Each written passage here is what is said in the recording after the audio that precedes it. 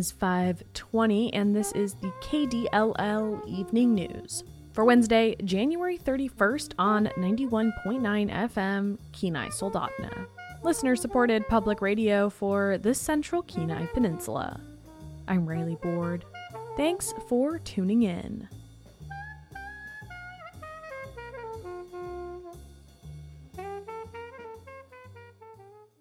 Coming up, a Soldotna event brings a variety of resources to those who are homeless or struggling with housing insecurity on the Central Peninsula, and a controversial Girdwood housing project moves forward. But first, an elderly man went into cardiac arrest during a vehicle collision in Ninilchik Tuesday evening, according to Alaska State Troopers. Troopers say two vehicles collided at about 8:30 p.m. yesterday around Mile 2 of Oil Well Road. One of the drivers, a 67-year-old man, went into cardiac arrest. In a dispatch, troopers say bystanders began to conduct CPR on the man. Western Emergency Services, the fire and ambulance service for Anchor Point and Ninilchik, transported him to a landing pad, from which he was airlifted to Central Peninsula Hospital in Soldotna. Troopers described his condition as stable as of around 11:30 p.m. last night. Nobody else was injured in the collision. Troopers say the road was partially closed for about 2 hours. Driving conditions on the Sterling Highway through Ninilchik are currently described as fair, with warnings for blowing snow, icy patches, ice on bridges and overpasses, and slippery road surfaces. More than 30 service providers lined the Soldotna Regional Sports Complex conference room Tuesday to deliver products and services to those experiencing homelessness. Hosted by the Kenai Peninsula Project Homeless Connect, the event sees anywhere from 100 to 150 clients each year. KDLL's Hunter Morrison spoke to service providers about the importance of offering this resource event. For people experiencing homelessness, finding care and resources can be challenging, especially in a place like the Kenai Peninsula, with service providers scattered across multiple cities and limited public transportation. For over a decade, Project Homeless Connect has provided those in need a one-stop spot to access healthcare, housing assistance, food assistance, and other social services, free of charge. The event also offers free transportation to and from the sports complex. Leslie Rohr is on the board of the Kenai Peninsula Homeless Coalition and is an organizer of the event. She is there representing the nonprofit Love in the Name of Christ, which offers homelessness prevention and placement services and operates a shelter in Nikiski. Just making that human connection with people who are struggling, getting them in here for one day, helps to get them past that fear of where they're at and give them hope that there is something out there for them. It's our job to try and connect them with all of those resources. The resource event falls just a day after the Department of Housing and Urban Development's Point and Turn Count, a census of people experiencing homelessness on a single night in January. The department requires all grantees, including Project Homeless Connect, to participate so it can gain a better understanding of how many homeless people there are in the region. Today, we ask the question, where did you sleep last night?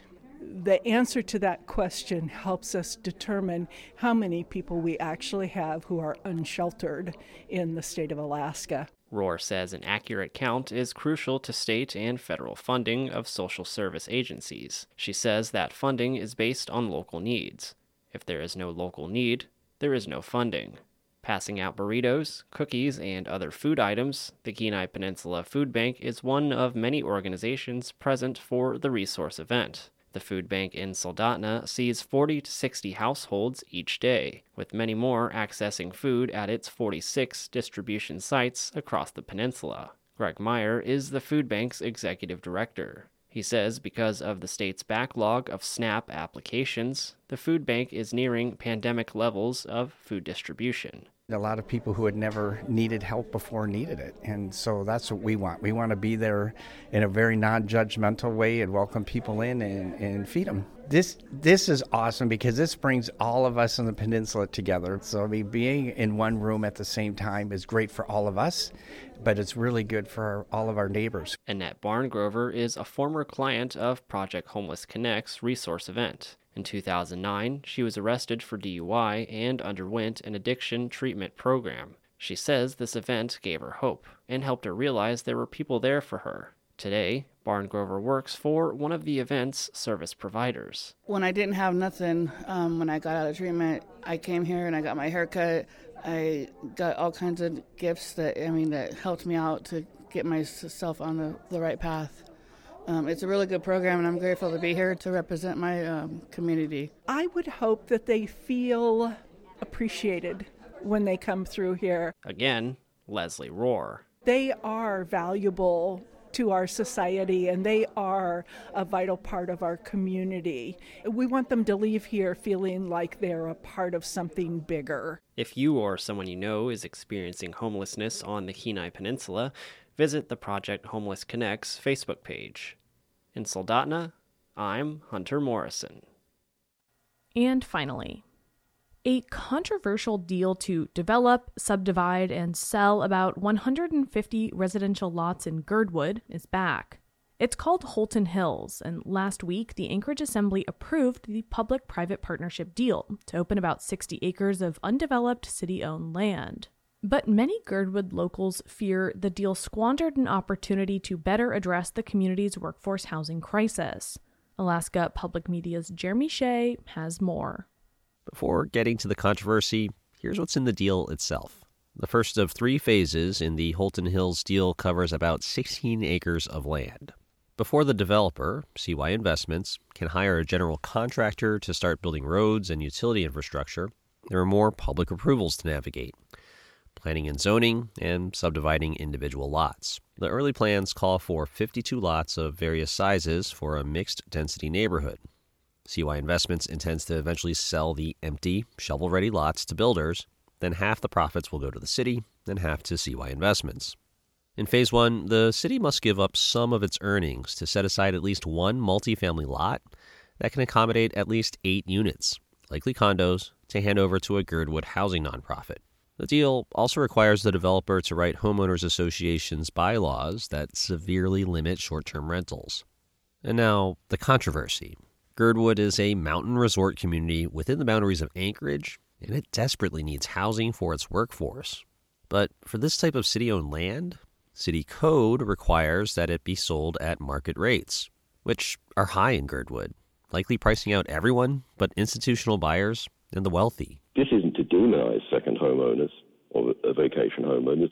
Mike Edgington is a member of the Girdwood Board of Supervisors. He was one of more than 20 people who spoke in the public hearing leading up to the latest Assembly vote. The question here is balance. In Girdwood, over half of our housing are those empty homes, i.e. not used as primary residences by anyone. Based on city property records, Edgington told the Assembly that 38 homes were built in Girdwood over the last 2 years. He said that's a rate many times faster than the rest of Anchorage. Therefore, Girdwood's housing crisis must be getting better, right? Well, spoiler alert, it's getting worse. The median current assessed value of those no Girdwood homes is $940,000. So by definition, half are higher than that. And he said only 7 of them are used as primary residences, which means that as Girdwood built more homes, the town's overall ratio of homes that locals actually live in got even lower. Dozens of others weighed in at past public hearings on the Holton Hills deal, largely in opposition. Some of the testimony was tainted.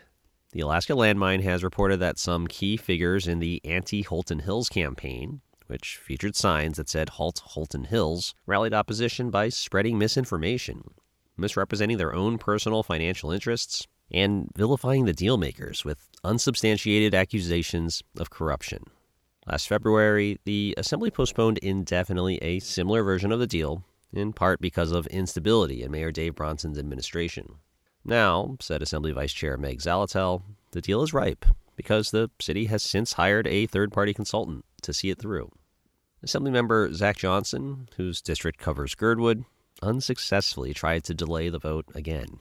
I think the message resoundingly has been not yet, not ready with this project. we had a strong voice outpouring from the community asking for more time. Zalatel said the revised deal did address many local concerns and that the lots set aside for a Girdwood housing nonprofit are meaningful. The perfect deal doesn't exist. If we say that there is housing urgency today, why do we wait till tomorrow? For now, the Holton Hills project is on to Phase 1. 2 more phases will follow with similar conditions and procedural hurdles. In Anchorage, I'm Jeremy Shea.